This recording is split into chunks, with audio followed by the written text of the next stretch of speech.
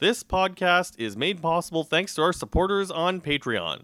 A big thank you goes out to Adnan Eisel, owner of Eisellers Estate Winery. You can visit them at 615 Concession 5 Road in Niagara-on-the-Lake, or check out their website at eisellers.ca. Find out how you can support us, like Adnan, by visiting patreon.com/2guystalkingwine.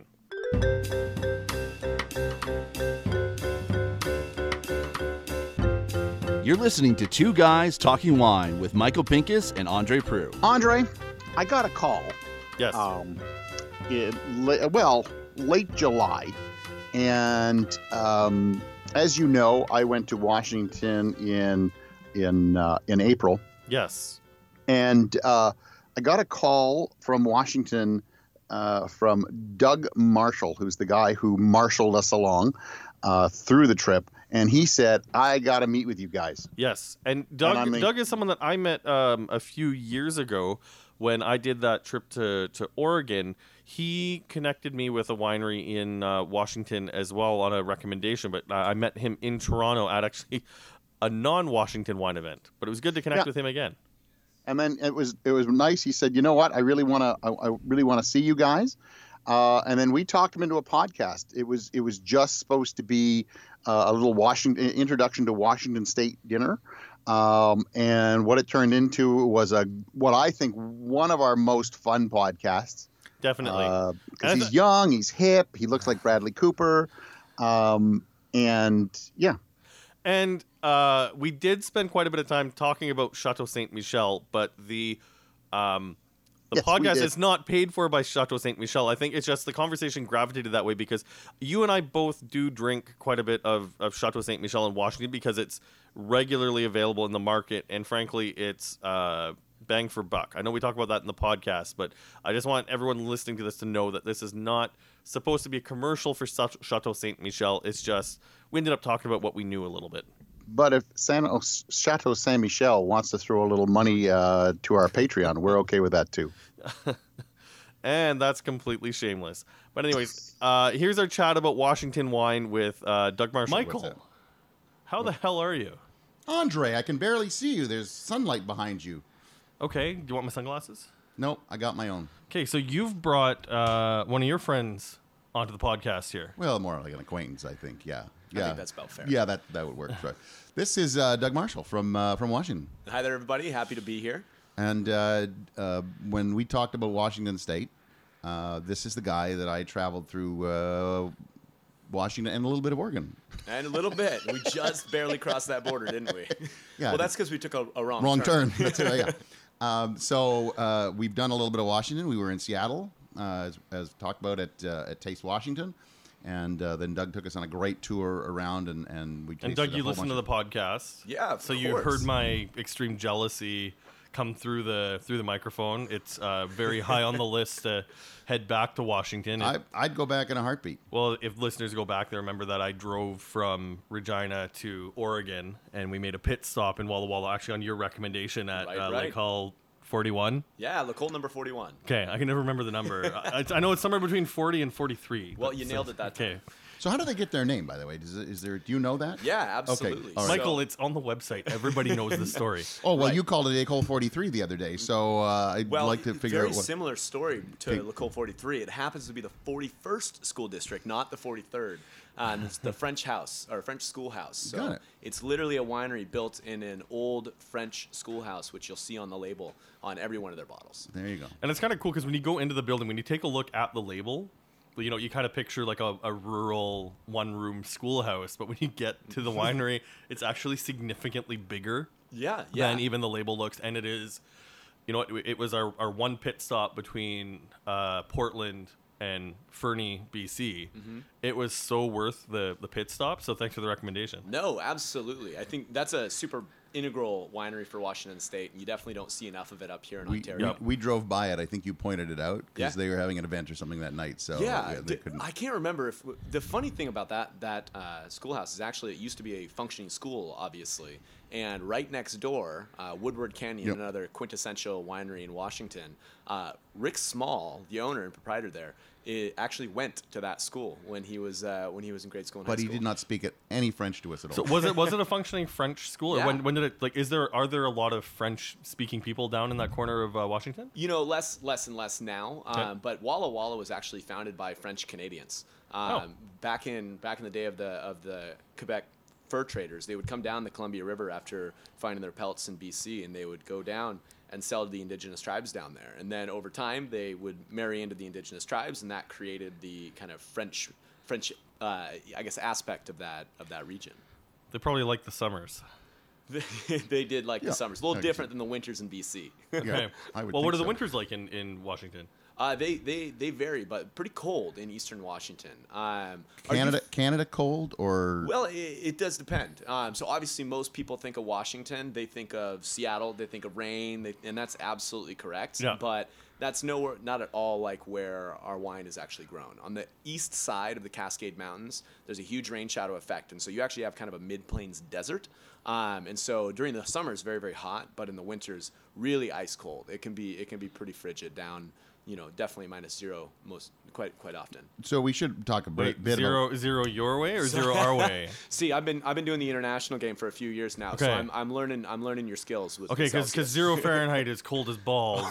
minus Zero 32. zero minus Celsius 32. zero Celsius is tolerable. Yeah. Absolutely, absolutely. So we should talk real quickly about what we have in our glass. You were very happy to get this. Oh, And, this is like totally my style of Chardonnay. Like this is well, the okay. Now he's told everybody it's Chardonnay. yeah, So guilty thanks a lot. guilty I mean, pleasure. they're not blind tasting. Yeah, they're not blind tasting it, but I mean, it's interesting because you really Jeez, don't think Michael, of we've Washington been- for Chardonnay. Like, we've- that's not the first wine that comes We've to really mind. been spending a lot of time talking about and drinking Chardonnay on this When podcast. it's his favorite variety, right? Totally, Whatever. totally. Did you hear our recent podcast about Chablis? Like we spent, Yeah, that's and it was right. totally Michael's request to do that. I had nothing to do with it. Andre's, I arrive at his house and I'm like, okay, I understand we're going to do some podcasts tonight. And he's like, yes, I have some Vino Verde. I have, we had something else. And then Chablis and then I have Chablis. And I'm like, oh, well, then let's get right on to Chablis so I can get that over with. that's not how that went down. Well, good. Well, no, I'd be happy to talk about it. We've got a great lineup of wines here today. Yeah, super exciting. Most of them are available in Ontario, and what we're drinking right now is the Reader's Chardonnay, the 2016 from J. Bookwalter Winery. This is the first release that we've gotten here in Ontario, and the second one is the 2017 is actually on its way in. Oh, wow. But it's a great, really striking bottle with a green background and these striking The readers. readers on them, glasses. Glasses. And so it's a really beautiful Chardonnay, absolutely. Yeah. How much does this cost? So here you'll find it right around the $20 Canadian mark. Perfect. Yeah. Yeah. I mean, this is something I would pour for someone. I mean, this kind of strikes all the notes of what you would expect from Chardonnay, and I think the key thing is it has great acidity, even though it is a little bit bigger and rounder Yep. with vanilla and spice from oak use. It's just a very ripe Chardonnay while still having a bit of restraint. This is exactly what I'm looking for when I'm craving. I guess when I think I'm craving Californian Chardonnay, I guess I should be grabbing Washington instead. And obviously, you're part of the tourism aspect of Washington. Bookwalter's restaurant is a must go to when you're Yeah, there. absolutely. If you find yourself in Richland, which we did, Yeah. and go to Jay Bookwalter's restaurant called Fiction, which is actually connected directly to the wine. Yeah, everything's book related. Yeah. He's really gone full hog on that name, Absolutely. Bookwalter. so- Antagonist, he's got a number of different wines really focused on the literary arts. And Andre, I got a bottle of Cab Franc when I was there. I think That's right. if you, I know you're a big Cab Sauv fan from Washington, but Yes. if you want to try a really good Franc, we'll open it together. I really Did I make that? Did I make that promise? I think I just did. Didn't I think you did. It's I mean, been it is recorded. it is curious to see what. Yeah, okay, we got the swear jar. Swear jar. Curious to see like how Cab Franc does in Washington because I don't really think of Cab Franc when I think of Washington. Obviously, think of Cab Sauv, and especially affordable Cab Sauv. Yeah. No, absolutely. Cab Franc is definitely one of the unsung heroes of Washington. We don't produce a ton of it, but we're seeing a lot of growth in that category, and people absolutely love it. Whether that's going to become in the next 50, 100 years the thing in Washington. Who knows? But right now, there's some really stellar examples. You know, you already make Cabernet Sauvignon. You can leave Franc to Ontario, would you please? You know, we're really focusing on blending tools. Come on, dude, blending. No, tools. I don't want to see straight Franc from Washington. They can use it. They can Franc blend all they everywhere. want. You know what? We are a region that makes really good Cabernet Franc, and here's where I get on a soapbox for Ontario for a second. It's the grape variety that we should really be showcasing to the world before the world takes it over and realizes that it's a great variety. Okay, but Yeah, just in terms that's of fair. climate, like Washington is so different that the Cab Franc from Washington would be It so is, different than anything from but you Ontario. don't want to let a region like Washington go, okay, you know what? We're really going to show the world what we make with Cabernet Franc. And then we go, here's in Ontario, and you go, oh, it's not like Washington. Yeah, You know? yeah. It's Okay, like okay, that's- Rieslings. People don't go, oh, well, it's not like Germany. That's fair, Well, but there's no. still lots of room in the market to carve it up into smaller segments. I'll go back to the the industry, and I'll make sure that they're concerned. Yeah, about that's that, what I okay, want. Michael? That's what I want to hear.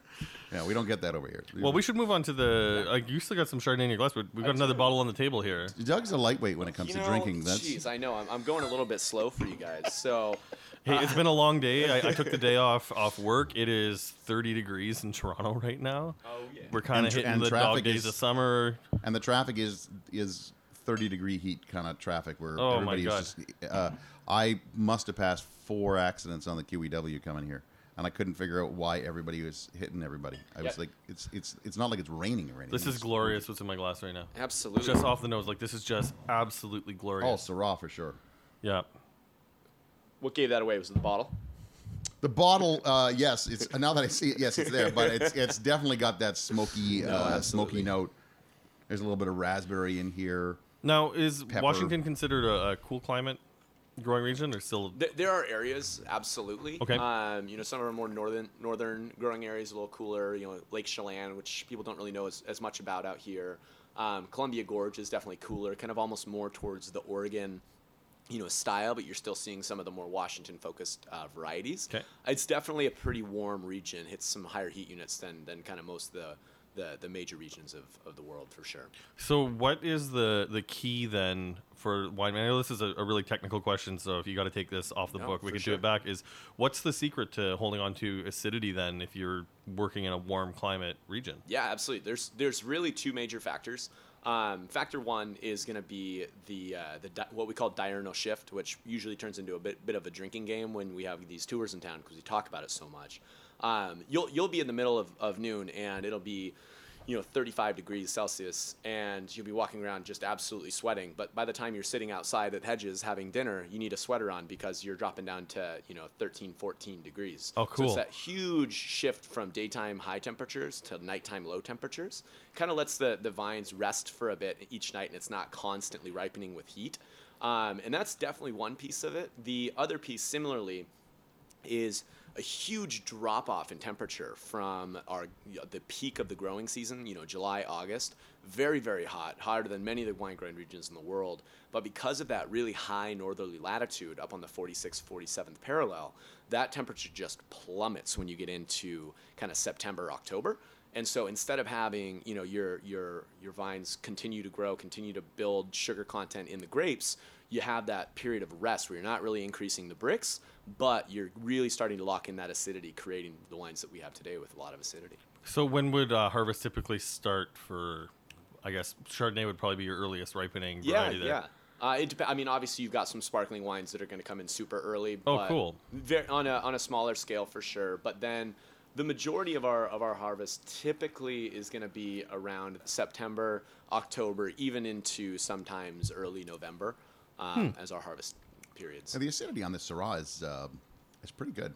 It's holding on. I think if there was one thing I had to warn someone about with pouring this Syrah is it does have a lot of vanilla from what I'm assuming is a little bit more new oak, but There is we're an doing oak- this there is quite an young. oaky It's note, it's yeah. 2016. I think Yeah. in a couple of years it would relax and integrate a little bit more. Like it's definitely warm and it's got a lot of it's very more Southern Rhone style than Northern. There's Sure. no meatiness to this. It is all fruit, all killer, no filler. all fruit. But as you said, there's that oak note that really kicks in there, and I think it'll integrate with the fruit. Give it a couple, as you said, couple years. Did you taste any of the sparklings while you were in? We did. We there was one place that you kept pulling out bottles from. Probably Treveri after Yes, we got off that's the right. Monroe. Yeah, That's I right. think after every winery we had a bottle of that. Yeah. After every winery we had Every a bottle winery, of a bottle of, Oh god, bottle of sparkling. my boss is going to be a little bit nervous about what these Wait, and how tours many look like. wineries did you go to? Wait, I thought you were the boss. We did maximum 4 in one day. 4 or 5. And then the lightest day was 3. So 5 one day, 3 one day. Yeah. You typically, when you come over the mountains, we typically only do about 3 because it's a trek. Yeah, it's definitely a trek, and it's a large. Lots of time to drink. Yeah, absolutely. It's you cover a lot of distance, and talking about Syrah, I think that's one of the things that's really, really interesting about Washington is because when you think U.S. wines, a lot of people will think California. They don't realize the scale that Washington really is. Yep. It's about a 3-hour drive for us to get from Woodinville, which is kind of just outside of Seattle, where there's a lot of tasting rooms, out to Yakima Valley, which is really kind of the beginning of the wine region there. And then another maybe hour and a half to 2 hours to get all the way to Walla Walla. And when you talk about Syrah, one of the cool things about Washington Syrah is the expression that it gets from one location to another. It really is completely a chameleon based on whatever that specific site location is. You see a lot of differences from place to It's definitely a place. cool thing about Syrah in general is that it's really reflective of terroir, but it's also, I'd say the colors that you end up with are far broader than another grape like say Chardonnay, which is also very responsive to warm and cool climates. Like we get really great Syrah from Ontario, but if we were pouring a Casaba Syrah next to an École 41 Syrah, for someone who knows very little or nothing about wine, there's no way they would be able to guess that it's the same grape. Yeah. No, that's true. And what I found interesting was right there in Woodinville was where all those, as you said, all those tasting rooms are there. Like if somebody is traveling to Washington and doesn't want to make that 3 hour, then I think Woodinville is a great place to go because there's like just how many are in there? Like I counted. I stopped counting after a while. God, I'm really embarrassed not to know the exact number, but I know that it's. Oh, so you stopped counting too? Is what you're saying? Exactly. It's somewhere around 150 wineries and tasting rooms. just right in there, yeah. In that general area. You asked about tourism a little bit earlier, Yeah. and for your general tourist who's coming to Seattle Yep. to see Seattle, Space Needle, Pike Place Market, those different types of things, catch a Mariners game. It's a really easy way to also experience that wine industry because it's about 30 minutes outside of Seattle. Okay. You've got a ton of wineries. It was originally kind of, that's where Chateau Ste. Michelle is located, and around Chateau Ste. Michelle has become this booming kind of urban wine industry that's really accessible. It's Woodinville? It's called Woodinville. Yeah. Okay. And for this, I guess Woodinville are a lot of Woodinville. Yeah. are the vineyards located close to Woodinville or No. Okay. So that's about that 3-hour drive Yeah. to Oh, cool. Yakima Valley. So it's all tasting rooms. Like we can't do that here in Ontario. It's like imagine having a half an hour north of Toronto having an area of just tasting rooms. So Casaba, it is one thing that we Trias, all definitely need to look at is getting rid of the wineries in Ontario to be approved by VQA, our governing body. You need to have 5 acres attached to the property. So an urban winery will never exist in Ontario, and it's a damn shame because seeing the urban wineries in Eugene, Oregon, and now hearing about Woodinville. well, Woodinville, but that's how you spell it. Woodinville is how you spell it. But Yeah, it's all I'm not one going to be word. able to unsee it now that you've said it. It's going to be Yeah, Woodinville. so, But I mean, like Sounds that's like a porno something- movie. Oh, I just jeez. But it's something Is there that's- another jar for that? Yeah, totally. it was last time. So, But yeah. it's something that's like it sounds like it'd be a great a great experience to be able to do a fancy pub crawl. Yeah. No. It is. Yeah, that's And as you we see were that- driving around. I remember going 1, 2, 3. Okay, I'm out. Yeah. Exactly. Right around those roundabouts, you've got 25, 30 different tasting rooms, and You could it's- actually walk it. Yeah, you just walk around, grab an Uber or in and out, and call it an afternoon. So that's what you should be doing. I know Yeah. you want to go to Washington. That's probably the best Well, way to you know what, experience. but it sounds the like- it wines sounds like- in But it sounds like a you experience because you said on multiple tours that you're sick of barrel cellars and tank rooms and vineyards. Like because I everybody always takes you into their barrel room. Everybody always takes you into your tank room, and the first thought is always, ooh, barrels, tanks.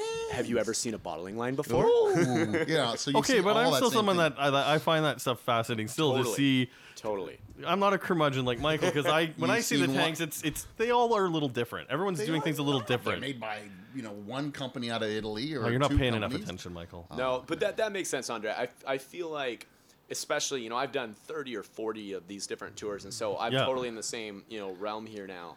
But you're right. Those first couple of times you see a barrel room, a tank room, you watch a bottling line go. I mean, I made you go to the Columbia Crest bottling line. That one was something that you have to witness. If you go to the Columbia Crest bottling line, that's something out of a 3 Looney Tunes miles cartoon. of bottling line. Like, there's all these laser-guided mechanical arms. Sorry, it's a so 3-mile bottling line? It's not a 3 mile. It feels like it's 3 miles. It's a very it's the longest bottling line in the world. Well, I don't know that that's true, but their winery itself is 18 acres of underground, temperature-controlled space, and it's fascinating. What is the production of Chateau Ste. Michelle? How many cases are they pumping out? So Chateau Ste. Michelle and Ste. Michelle Wine Estates all in, with the multiple, Columbia Crest and a few others, is about 7.5 million cases. So they're the biggest winery in Washington State. I think they're one of the biggest wineries in the world, really, and actually are one of the largest producers of Riesling on the planet. That was the one that shocked me when you announced that, and then they repeated it at the winery. Yeah, that they are.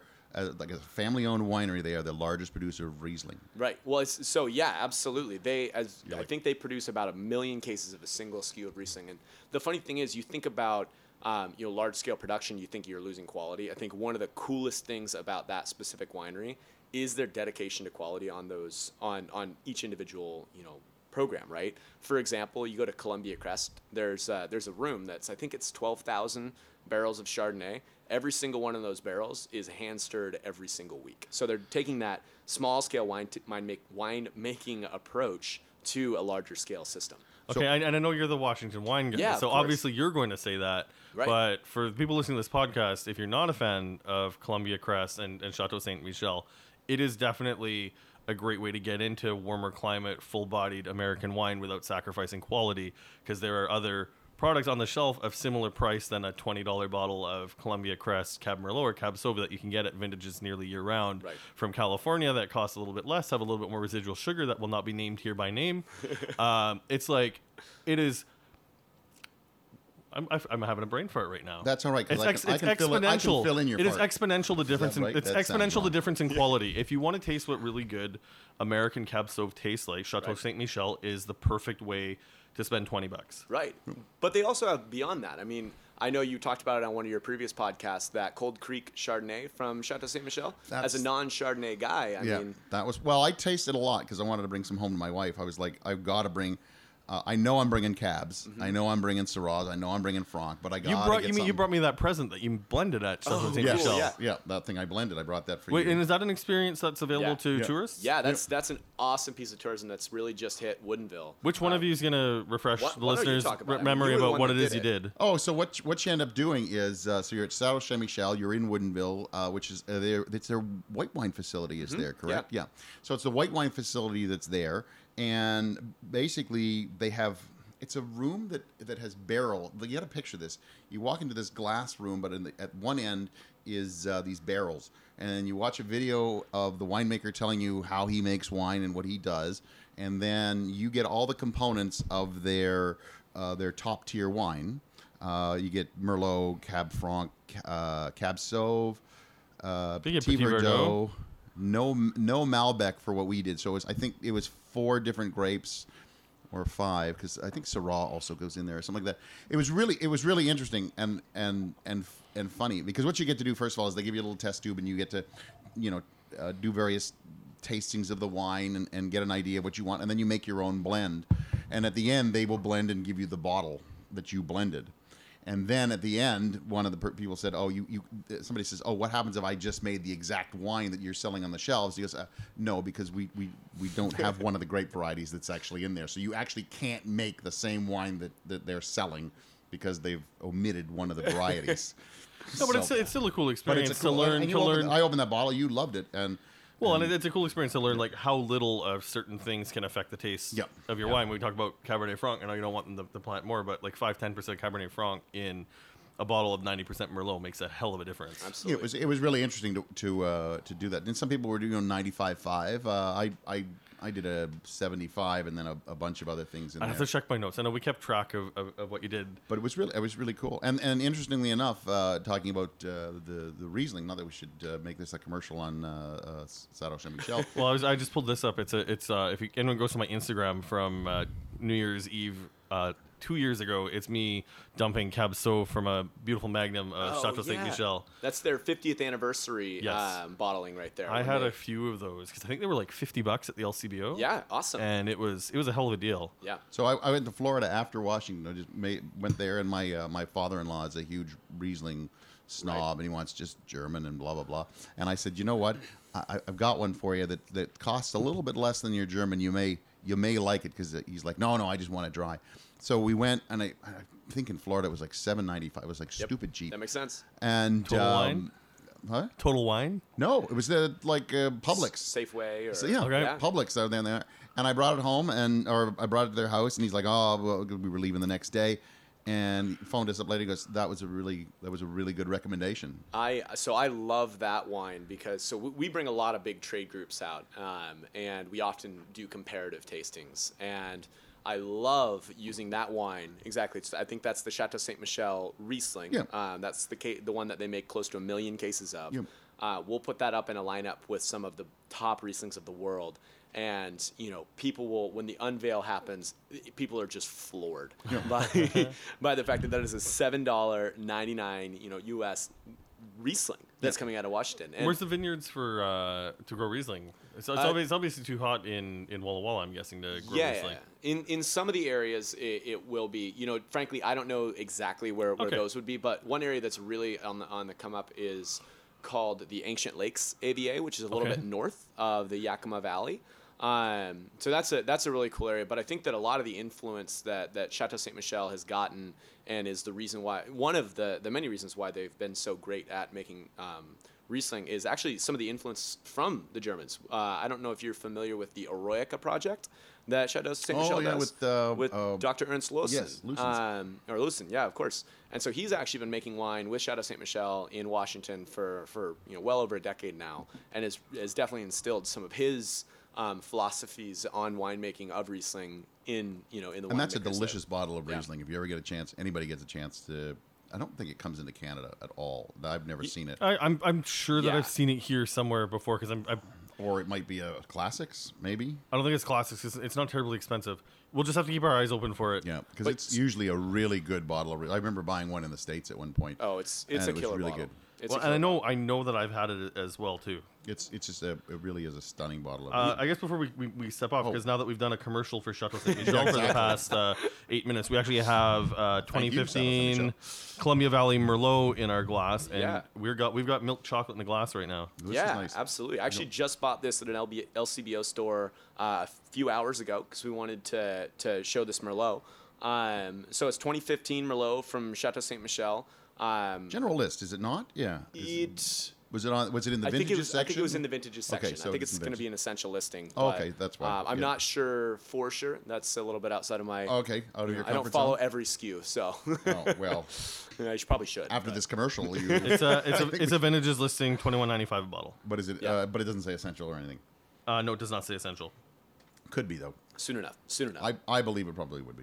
Yeah, is. I mean, it's funny. Merlot is one of those grapes that I think a lot of folks feel has had a fairly bad rap.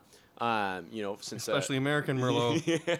I like Merlot. I want everybody to know that. Yeah. I really think Merlot is like a fun grape. I like Merlot when it's ripe. I know I've spent a fair amount of time crapping on Ontario Merlot, and I stand by that. But Ontario Merlot needs time. Yeah, it's one of the weirdest things. I think Ontario Merlot, if you get it young, it is really harsh and hard to drink. You give it 3 years, and something happens in that bottle, and it just snaps into place. Or you could just buy Columbia Valley Merlot that's already ripe, that's not fussy, that you don't need to spend a bunch of time with. I have a friend. I'm with you, Andre. I have a friend who hates Merlot. She always like, oh, I hate Merlot. And this one's for you, Sue. She's like, I hate Merlot. And just one night, I'm like, I don't know, down to the cellar, poured her a glass.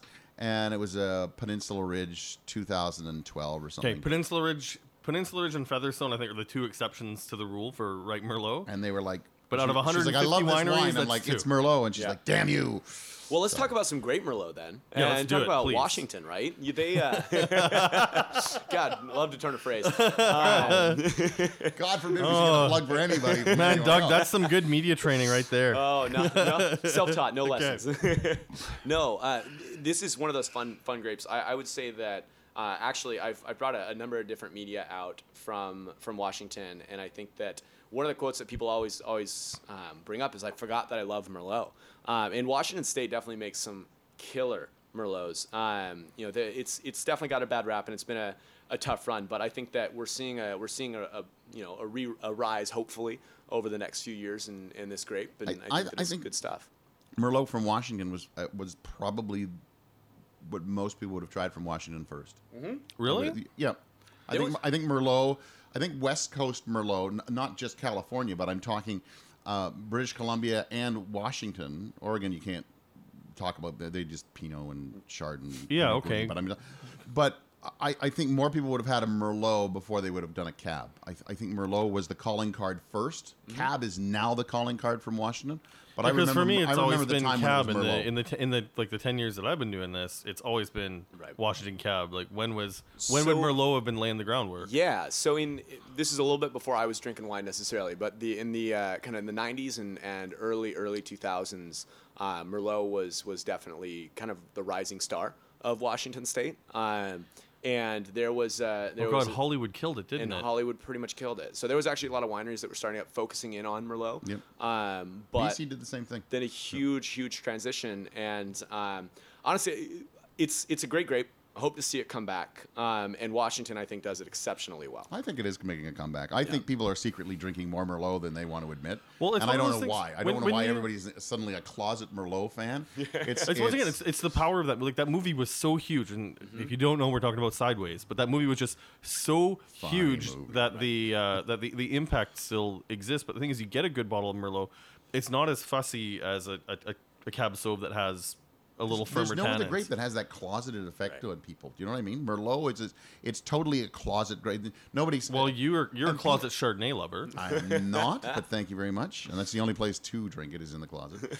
So. What are you doing in your closets? Drinking Chardonnay. Yeah. Fair enough. That's what. But nobody ever goes. I'm a closet Pinot Gris drinker. Everybody's Right. like, so I drink Pinot Gris. Right. And then we like, judge you're you. drinking We boring judge you wine, anyways, but that's just. But to be fair, I think if you say you drink Merlot, there's some people in the room who say, well, you're drinking boring wine.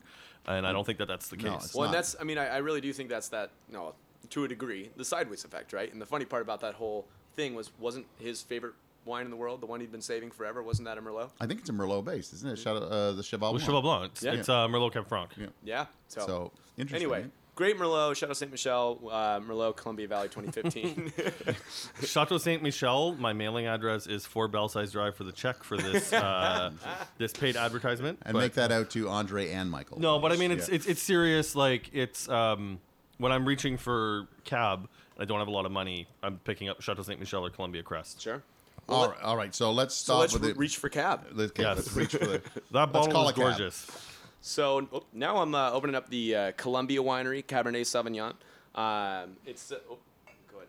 Yeah, he's got a little Merlot in there because he likes a Cab Merlot blend. So this I think Andre doesn't like a straight varietal. I think this is going to be fairly new within the last couple of years to your market. Yeah, that is some intensity to it. That's ripe. What year is that one? Is that a 16 as well? 2015. Okay, 15, good year. Yeah. 15 is a great year. It was a hot year. Okay. It was actually the hottest year on record in Washington. Sorry, is that 13.7 or 15.7 alcohol? That is 13.7. Okay. Not to be mistaken with 15.7. No, it was hard to see from this well side balanced of the room. though. We got a really nice balance on this wine. The concentration of flavor on this is great. How much is this? This one is also right around that $20 mark. Shut up. I can't. Yep, absolutely. I think. No, shut up. No, shut up, like please. that's- Shut up. Should I go? Yeah. Yeah, Andre just and I leave the just wine went and back out of the room. 20 Slowly. bucks? Yeah. Absolutely. Cool. Absolutely. Okay, I think I'm done with Chateau Ste. Michelle. Columbia Winery. We'll go that way. Is Columbia Winery a subsidiary of Well, Ste. funny Michelle? enough, across the street from Chateau Ste. Michelle, we got Columbia Winery, which Okay, but it's not a subsidiary? not at all. Okay, that's Not it. at all, We're done no. with the Chateau Ste. Michelle, Columbia Winery. Let's No, say it again. Let's Say go it. there. You want to say Chateau Ste. Michelle one more time, just for the record? No, so it's actually a funny story, and not to say it one more time, but basically the first winery in Washington State Chateau Ste. Michelle CSM. CSM. We'll just go there for time. Actually, was started by a group of people called the Associated Winemakers or Associated Vintners, I believe it was. Okay. And that group of people ended up splitting off and creating 2 different wineries: Chateau Ste. Michelle or CSM and Columbia Winery. And so Columbia Winery then had a really, really strong influence by a master of wine, a gentleman named David Lake, who was a gentleman who actually got Washington to start planting Syrah for the first time, and had a huge impact on not only the vineyards but also the winemaking process in the region. And yeah, at $20, definitely a steal. But they make some killer wines and have for many decades now. Sorry, did we mention how much the Lake Hull 41 Syrah was? So, sorry. I imagine that's a little bit more than the $20 we've been drinking. More. Yeah, so this I'm is probably going 41. Yep, that's about right. Nice. That's about right. 41 Canadian or 41 at the winery? So at the 41 winery, Canadian. I think this is going to be closer to like 30, 35. Cool. That's so great. That's great value. Yeah, out here, I think that's going to be closer to probably whatever that would be, 40 maybe 41? Yeah, Yeah. let's go 41. Let's go 41. 95. Yeah. 95. I don't think the LCO brings anything in that they can't tack a 95 onto. This Columbia Winery Cab Sauv is awesome. It has It's a lot really of good. depth. It is for $20. You're getting a lot of complexity on this. Mm-hmm. No, absolutely. I would totally agree. And mean, it's one thing if ageability too. I mean, if we want to say anything about the Merlot is a little bit simpler, more straightforward. Definitely more crowd pleasing. Definitely a great food wine. and who made that Merlot? Please tell me again. I can't remember. CSM. That's Okay. right, CSM. But the Columbia winery that we're having, like, got a little bit a lot of spice in the mid palate. Cassis from like front to finish. Good cherry, dark cherry right on the mid palate. a little dark, a little bittersweet chocolate in there too. Definitely. Right on the back end. Nice acidity that's really taken. And off it's the tongue. almost like it's almost like it's playing a joke on you where it feels sweet rolling off the back of your tongue, but there's no cloying to it, and I'm guessing there's no residual sugar in this, or very little left. Yeah, I would totally agree. It's a great wine out of Washington for sure. And that's it. That's all you want to say. What Couldn't shut you up on the trip. Now you got nothing to say. man, I just got all talked out on that trip, It's a lot of work running Which up let and me down the remind you, aisles. I was not on. I was not invited on. And there was so- a reason. Hey, for that. I set you up on a trip. You went to one winery, remember? That's right. That's right. That I drove to on my own in the great Volkswagen Golf. Hey, we'll But get no. you on the next one. Absolutely. So let's say that somebody wants to go out to Washington. Yeah, they want to learn about Washington wines. We've already talked about Woodinville, so But let's sort of that's- start. that's a Let's place to go, let's start but with the absolute basics. Don't dumb it down for me. Dumb it down for Michael. Yeah, of course. Well, I mean the basics. The basics would be go to Woodinville and just walk and taste. But step one is But now you're let's flying. get you into Step a one, you're car. flying into Seattle, right? Yeah. That's Okay. obvious. There's really 3. If you want to go to Washington from a wine tourism perspective, there's really 3 different ways you can do it. One, we talked about go to Woodinville as 1 or 2 of your day trips. Maybe stay over there. There's some really beautiful hotels and spa areas called like Willow's Lodge, for example. Really a stunning spot. But there's a lot of other areas that are going to be a little bit more affordable just around Woodinville. And that's a pretty simple either day trip or a couple of days, whatever. If you want to get out into really the mecca for wine tourism right now, it's probably Walla Walla. Okay. You're just seeing a bigger growth in terms of the food scene. The culinary scene is trying to keep up with the wine scene. Like 30% of that industry now is around the wine industry. So it's definitely growing significantly, and you can certainly drive there and drive through the Yakima Valley and all in that whole area. But there's also a flight you could fly straight down into Walla Walla and Cool. just spend your time there. So I guess given that you got the hot summers and the relatively cold winters, I know this is kind of jumping ahead a little bit. Yeah. Is off-season tourism still good, or is that something you really got to plan ahead for? You got to kind of plan ahead. I would say that going in the spring or summer are definitely the best times. Okay. One of the cool, really, really amazing things about being one of these, even though we've been around for 50 years, a young wine region, is you have a lot of wineries that when you walk in the door of the tasting room on a Monday or Tuesday, you're meeting the winemaker. He's the one standing behind she's the one standing behind the counter pouring wine for you, and that's a special kind of experience for a lot of people. And maybe if it's your first wine region, that's really powerful. Yes, definitely. If going in the winter, it's kind of a no-go, but there's definitely plenty to do. You'll definitely find tasting rooms open, wineries open, but You got to plan. It's a plan on ahead. flying. It's a you're not showing up at the winery door. It's a phone call. It's an email. Make sure that someone's there. Exactly. It'll be a different experience. So he said it's a three-pronged thing. So Yeah. you have Woodinville. You said go over to Walla Walla, Absolutely. and what's the third prong of this? The third would be very similar to what we did. You know, you maybe fly into Seattle, you do your little tourism day, then you go over to Woodinville, maybe spend a day. Popping into some of your favorite tasting rooms or wineries, and then you jet out first thing in the morning and you head over the mountains. What we did is we stopped at a place called Owen Row, and then Treveri Cellars are right there. Sinister Hand, good wine. Yeah, you love Good that wine. Oh wow. And then keep on going down into the Richland area, and there's from that as your home base. There's all kinds of different routes you could go. You could go out in the Horse Heaven Hills. You could pop up onto Red Mountain if you've got some connections up there. There's all kinds of areas around there, and then closing out your trip going down into Walla Walla is definitely it's a must-see and definitely a stellar part of that option. But that's definitely, you are a wine tourist at that point. That is what you are there for. So have you guys hit 1,000 wineries yet? I know that the front of the magazine was I think 979 plus. Is it 1,000? And it's so heartbreaking I can't make it there this summer because Michael gave me the magazine when he came back, being like, "Hey, you're thinking about going there." I have it on my coffee table, just mocking me sitting there. And he's done unspeakable things to it. Oh. Yeah. And there's a jar for that. Jar, too. yeah, that's one in the jar. I actually don't know. I've been traveling for the last 6 months, so I don't. geez. So of course they could have. I think one opens every 30 days or something. Isn't that what it is? I don't think we're there yet. Because we will definitely make a big deal. So Washington State is the 6th most followed wine region on social media right now in the world. And so at @wa_state_wine would definitely let you know if we were already there. And there's going to be a huge, we've got #WaWine, #WaWineWorld that are going to be blowing up. And then Michael's the one who takes care of the social media thing on this, so keep throwing them out there. And you also have a new one. It's the you know which one I'm talking about. Oh yeah, Okay. #New Epicenter. Yeah. Yes, absolutely. This is kind of us stepping out from behind our own shadow, recognizing ourselves as the great wine growing region that we are, and not hiding behind the fact that we are super new and young, but media is talking about us, trade are talking about us. It's Okay, an when you say exciting new time. and young, sorry, when is the starting point for Washington? Yeah, starting point for Washington. Shouldn't have this been like a question a while back? No, I mean, we talked about the wines that are good. And you know what? It's nice. We actually talked about stuff that people listening to the podcast can go and get at the LCBO. All right. So Washington you said 50 years. So when is the... So as a commercial wine region, yeah, about 50, I think it's probably 52 years now. But really the beginning was back in the late 1800s. With some small things, smatterings here and there, but then obviously in the States we had this small thing called Prohibition. We had it here in Canada too. Oh, I yeah, don't of realize course. that, but That's we right. that's We that's where smartened the up before you guys did. Correct, but we did and we didn't. We stopped in 1929, but then we said, "Hey, we have a great idea. Let's start the LCBO. That's a really good thing." Listen, we should And not then get the guy who's trying to do business with the LCBO to crap We with love the LCBO. I There we go. had a meeting with them today, and we're really and did excited unspeakable to have things to them to make sure that wine gets in. We're looking forward to having them as a strategic partner for sure. No, they're like in the Pacific Northwest. They're really liking that that zone. I'm starting to see.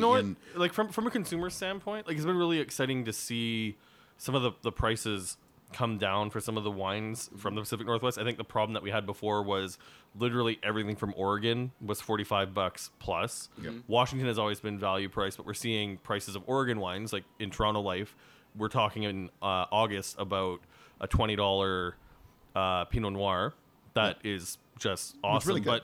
But there's some really good tender love and care being paid to the Pacific Northwest from BC down to Oregon there. But if I remember, one of the things is that Washington is like number one for value wine. Isn't that what one of the statistics when I was there? We aren't hanging our hat on that as much anymore because when you talk about points, you win some and you lose some, and they're definitely kind of falling off in some areas, but from I think it was 2011 to 2017, Washington State had the highest average percentage of 90 plus rated wines in the world, and on those 90 plus rated wines, we had the lowest average price point, and the lowest average price point on a 90 plus rated wine was by a pretty significant margin. Half many of the major wine growing regions out there. So it's definitely a big part. That price to quality ratio has always been a huge factor for us. And I know it's tough to pin the word value to something because we don't want anyone to think that the wines are cheap. That's definitely not what I'm talking about. And I'm sure it's not what you're talking about too. Because when we're talking about great Cab Sauv, it's even the ones that are on the table, we're not talking about $8, owned by a large corporation in either Italy or Chile pumping these bottles out. These are still real wineries stirring the barrels once a week by hand, making sure the quality's there. We're talking about $20, which is still great value. So also when we're talking about the start of the region, you said 1800s, great.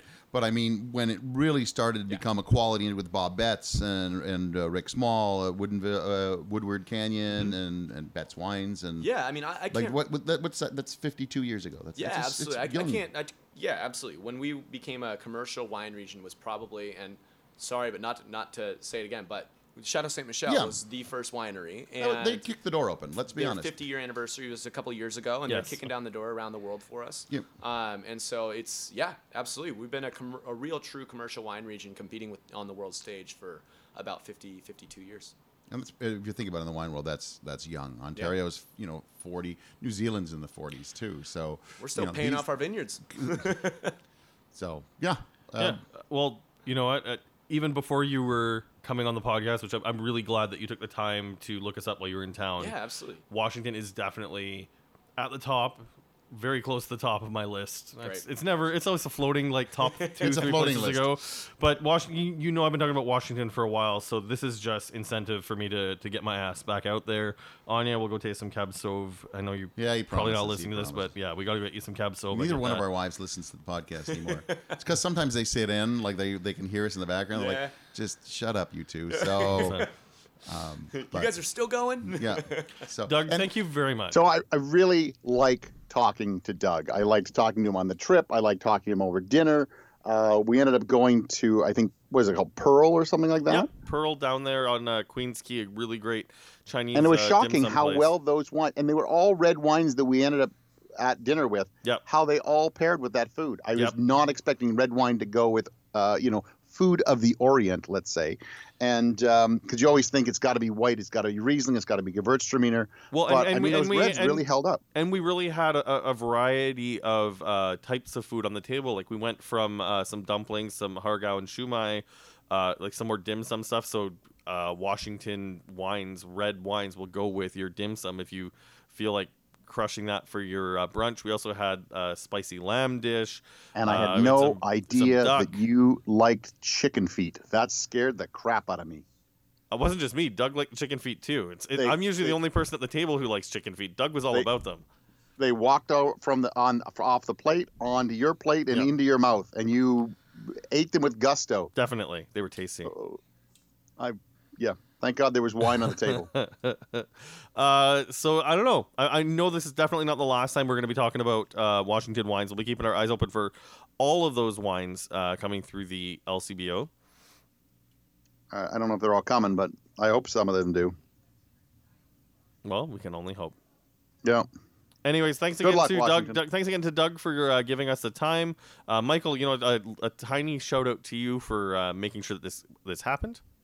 You did a lot of the work to set this up. It was great to touch base again with Washington. I hope we get to do it, as you said, many more times. You can make sure that we can continue making this podcast by supporting us on Patreon. Check out patreon.com/2guystalkingwine. I'm Andre Proulx from AndreWineReview.ca. And I'm Michael Pincus of MichaelPincusWineReview.com. Take it away. Because I do this better than you. Good night. Thanks for listening. Please subscribe to Two Guys Talking Wine on iTunes.